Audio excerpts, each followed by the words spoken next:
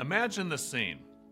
Family and friends gathered together, beautiful flowers adorn the coffin as well-wishers file in.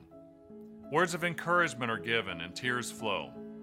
At the funeral of a loved one, there is often deep sorrow, especially when the deceased is someone cut off early in life, a child or a young person with so much promise of life and vibrancy now gone.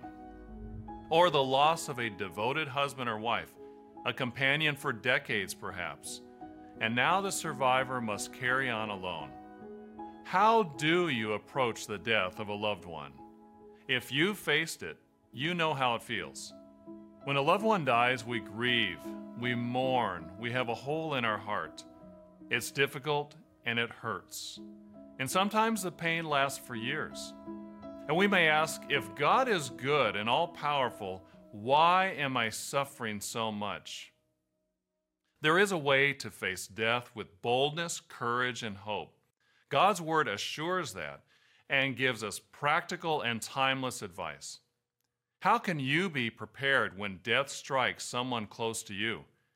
Today on Tomorrow's World, we'll answer that question.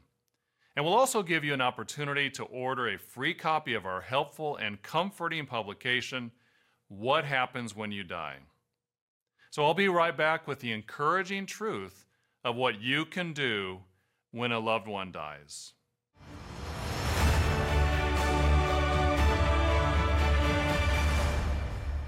Welcome to Tomorrow's World, where we help you make sense of your world through the pages of the Bible.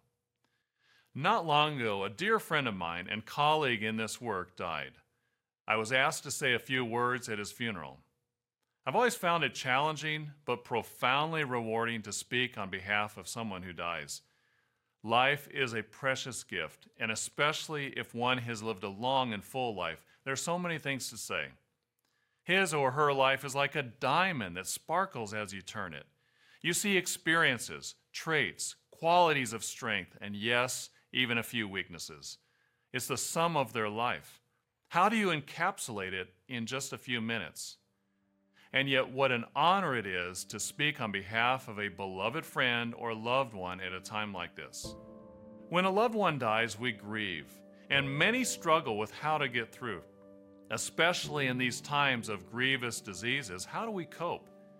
In this episode of Tomorrow's World, we'll talk about 3 ways to face death with courage and faith.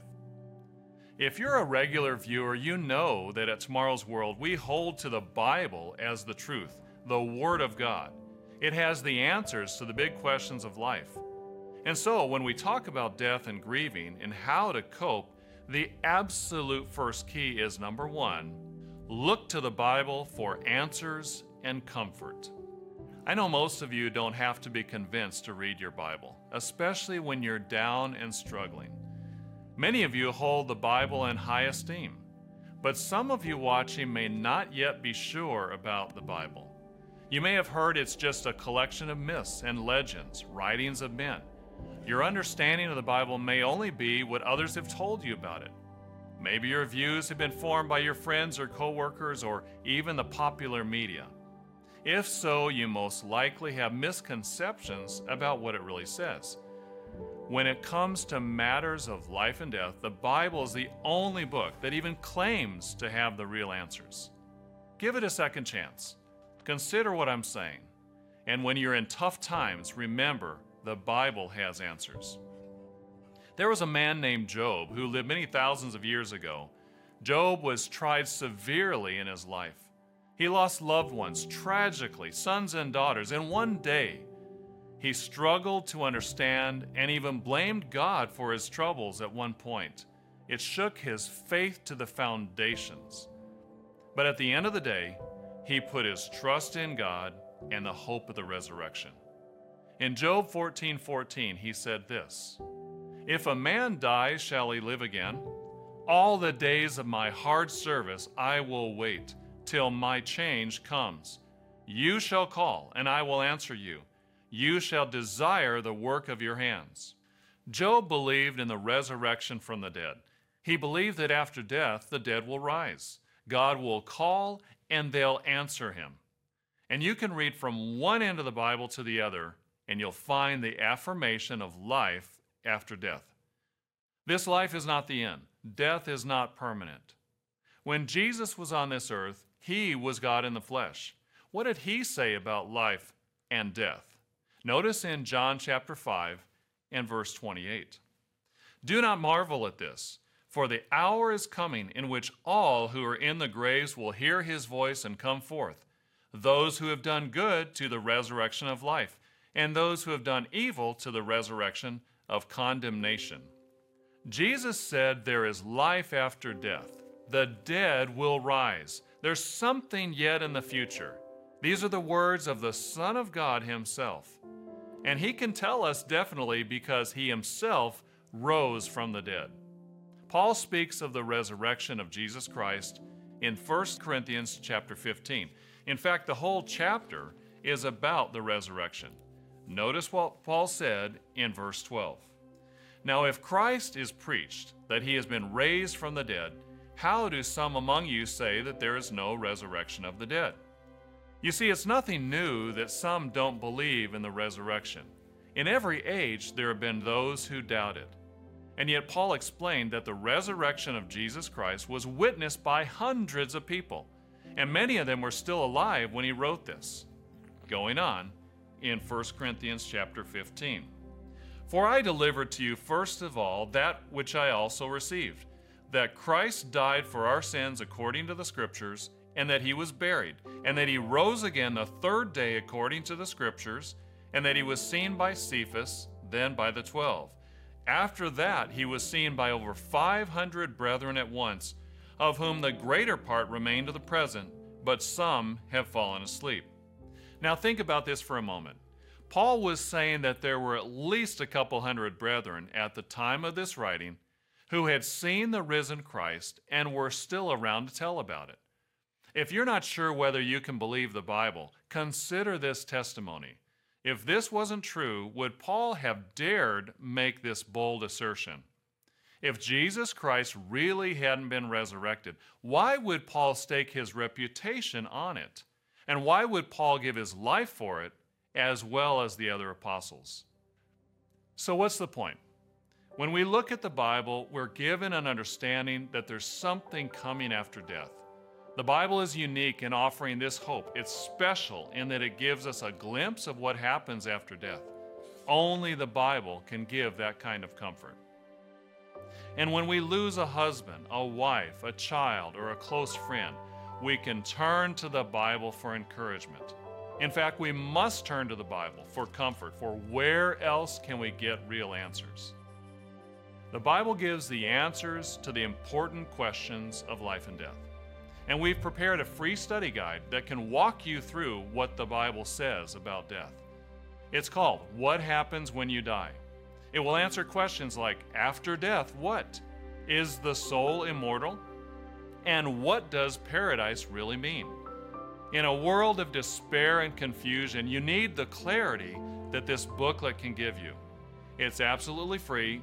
It's been paid for by the generous offerings of co-workers in this work. That's why we don't ask for money on this program. We just want you to know the truth about death and the resurrection. So call the number on the screen or go to twtv.org/death to order, and I'll be right back.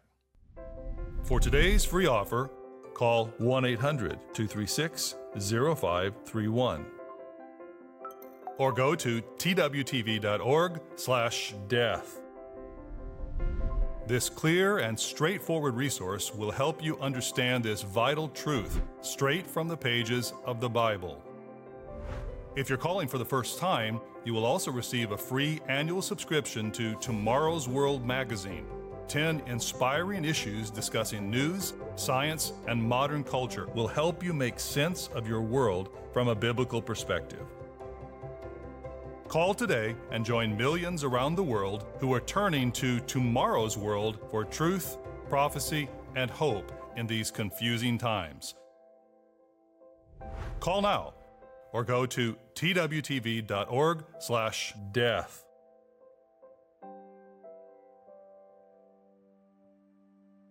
When a loved one dies, we grieve and we're sad. Our heart is broken and we feel a profound emptiness. Some feel guilt for surviving while their mate dies. Others feel stuck, like they'll never get over the loss. But how do we cope with death? In the first segment of this program, we saw that it's vital to look to the Bible for answers and hope. But there's more. The second key is, number 2, reach out to others who care and who can help. When a loved one dies, there's a tendency to retreat within ourselves. We may feel like isolating ourselves and pulling away from others, but is that healthy? In the Western world, we have traditions and ceremonies to honor the dead and comfort the living. Family and friends gather to lend support and encouragement.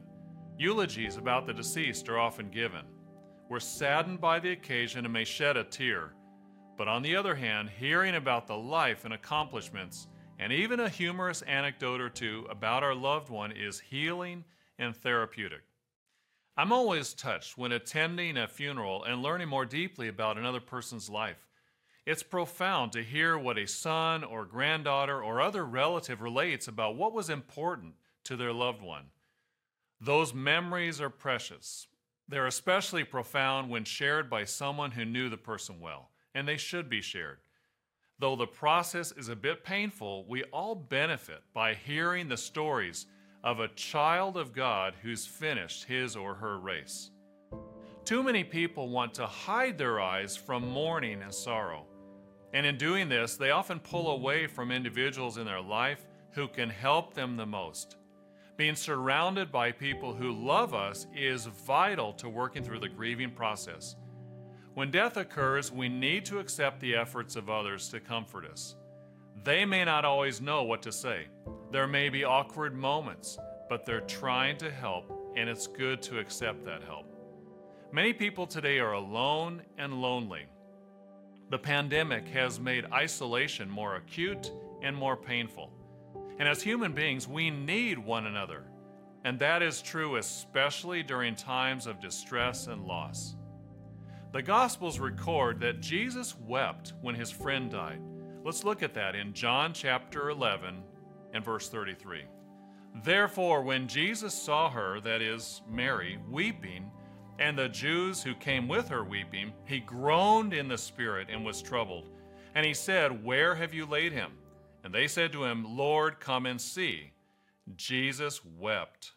This wasn't a show. He wasn't making believe. Jesus cared deeply for his friend. But he wasn't just weeping for Lazarus. He was mourning for everyone, for he saw the suffering and distress they all had. In this instance, Jesus actually brought Lazarus back to life. And he didn't do that every time someone died. But here there was a specific purpose he was working out. The point is, this scripture shows he cared for people and had compassion for them. When others are hurting, we need to reach out to them as well. Young people suffer loss and pain too. Sometimes as adults we can forget that children and teens experience distress when they see a grandparent or other relative dying. They might be confused about what's happening, especially if they're small. And they might even be confused by their own emotions. They may not even show emotion. They may act out in certain ways and misbehave. There are numerous websites that give advice on helping young people grieve. Here are a few suggestions one website gives to teens called kidshealth.org for those who have suffered loss. Number 1, express feelings and find support. If you're a young person and watching this program and you have suffered loss, don't be afraid to reach out to others who care. Be strong. You can get through this. Stay engaged. Reach out to your parents and teachers and other adults you trust. Another suggestion for teens suffering loss is, number 2, find meaning. We touched on this in the first part of our program. Oftentimes, times of sorrow and suffering cause us to ask the big questions of life. Why am I here? What's it all about? Don't shy away from these questions. Searching for answers is healing in itself. And here's a final tip on the website. Number 3, take care of yourself. It's easy to let down on the things that keep us strong and healthy. We might lose sleep. We might lose interest in exercising. We might be less careful about what we eat. but taking care of yourself physically is actually vital in working through a time of grief. Again, death is not pleasant. It's difficult to talk about and hard to face. But what we're talking about today is real advice on what to do when a loved one dies. If you're suffering right now from the loss of someone important to you, we'd like to send you a publication that's been prepared for people exactly in that situation. It's written by Tomorrow's World presenter and longtime evangelist Richard Ames, and it's called What Happens When You Die. This publication explains we're living in a blinded world with little true understanding about death. It explains how the billions who've died without a knowledge of Jesus Christ are not lost forever. It describes how there is actually more than one resurrection. These are things you may have never heard before. God has answers, and we in this work have found them to work in our lives. We're not just mouthing the words, we're conveying what we have discovered for ourselves, and we want to share it with you. So if you're suffering, if you need help to understand what happens when you die, call or go to twtv.org/death for your free booklet today. It could change your life. This clear and straightforward resource will help you understand this vital truth straight from the pages of the Bible. Call now or go to twtv.org/death. In the first two segments of our program today, we've talked about the importance of looking to the Bible for answers and hope. And we've discussed reaching out to those we love and who love us. What's another key to handling death in a positive and hopeful way? Number 3, seek for the purpose of life. You see, to understand death, you first have to understand life. Why are you here? What does your life mean? Are the evolutionists right? Are you just the result of billions of proteins that just happen to be zapped by a lightning bolt and mashed together in a random way that all works together harmoniously and perfectly? No, the truth is we are the children of God. We've been made in God's image. In Genesis chapter 1, we find a brief history of the origin of mankind. I'll read in verse 26. Then God said, "Let us make man in our image, according to our likeness." So God created man in his own image. In the image of God, he created him, male and female, he created them. Do you realize what that means? It means you look like God. Now understand, in his glorified state, he'd be brighter than the sun to us. We could not see him and live. But if we could look at him in the spiritual realm, we would see someone who looks like us because we look like him.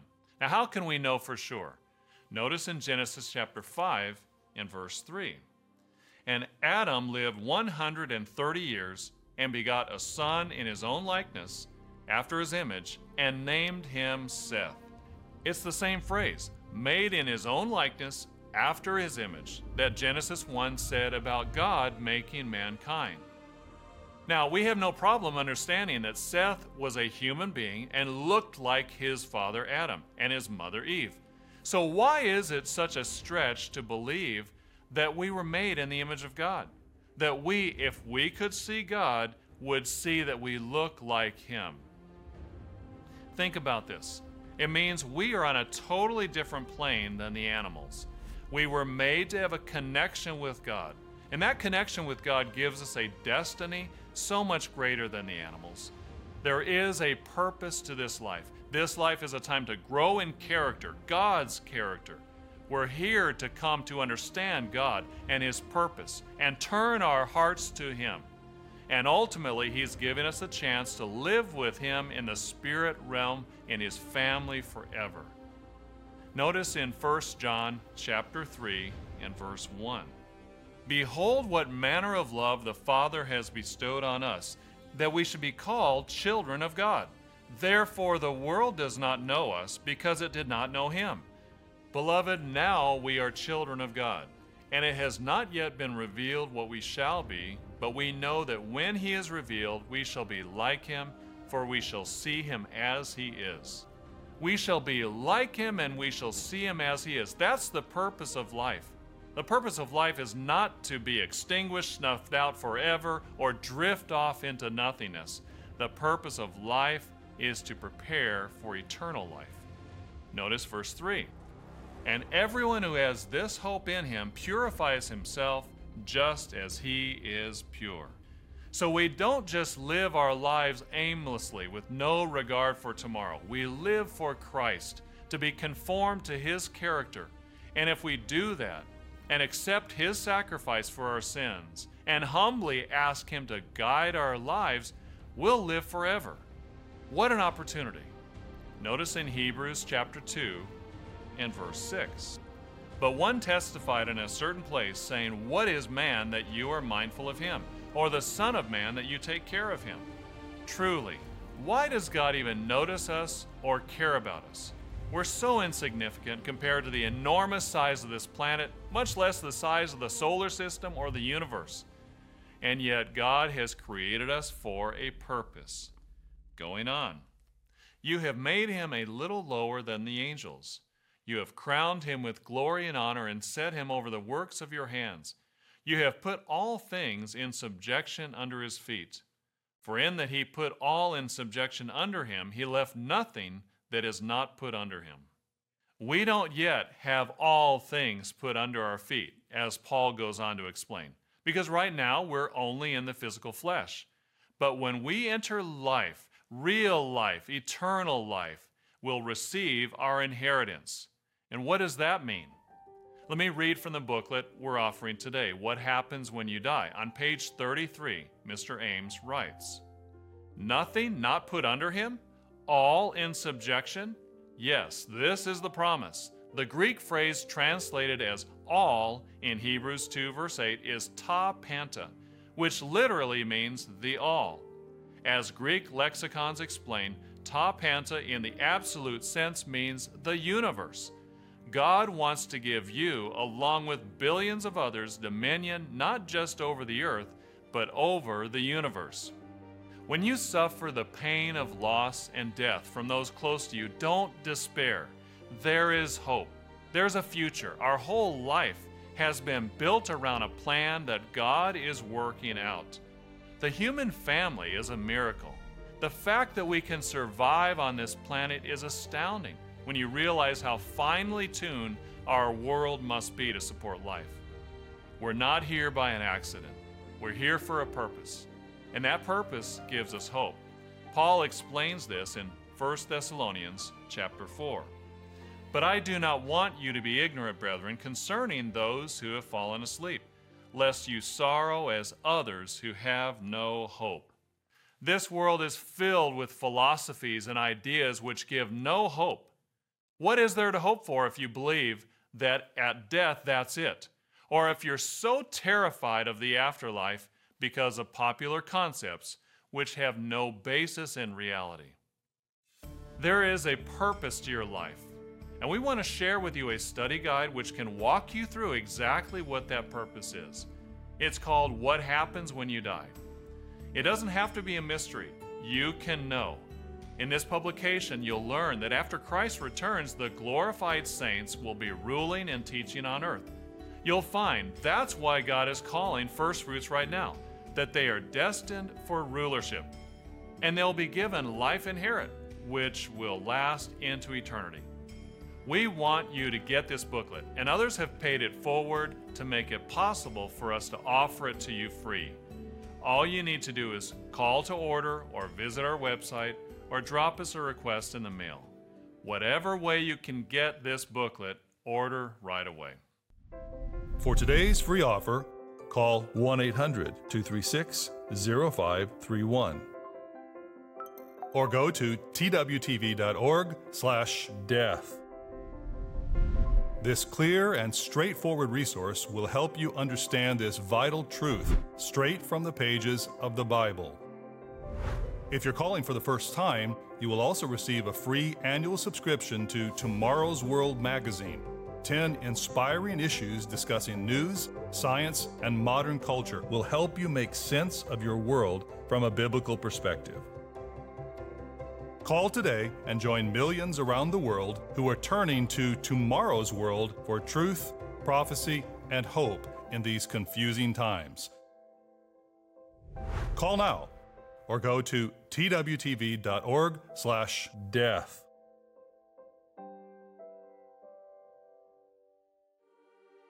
In our program today, we've discussed the topic of how to cope with death.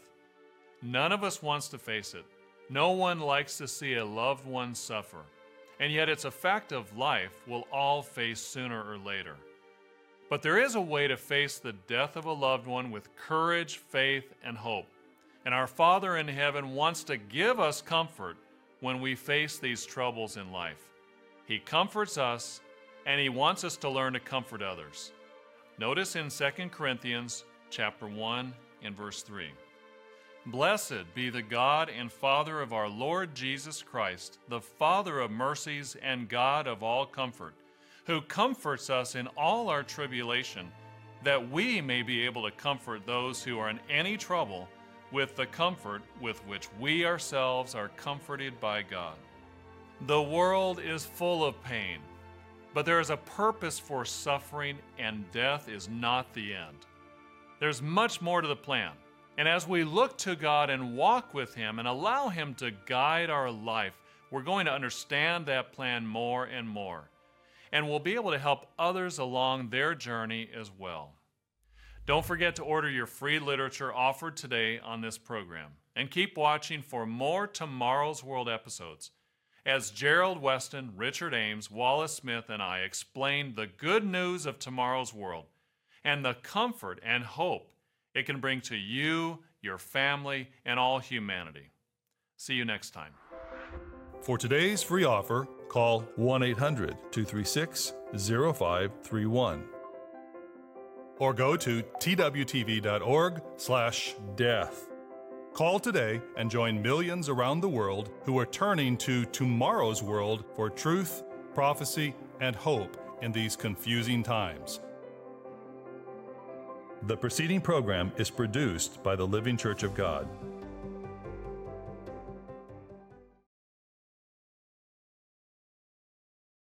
Do you have the feeling our world is going in the wrong direction? A very bad direction? Where can you turn to make sense of a world that is spinning out of control? Tomorrow's World exposes the truth and reveals the real reasons behind today's news. And it just brings a peace of mind that I just really need in this time. Tomorrow's World magazine makes sense of today's chaos, looking at history, science, and current events through the pages of the Bible. It helps me be a better person. And for us, it's really about the hope.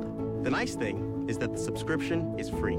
Join over 450,000 loyal readers and enjoy peace of mind knowing what's ahead. In times like these, we need real answers. Clarity, not confusion, and truth instead of lies. Jesus commands, freely you have received, freely give. So every subscription is completely free. Visit twmagazine.org to get yours now.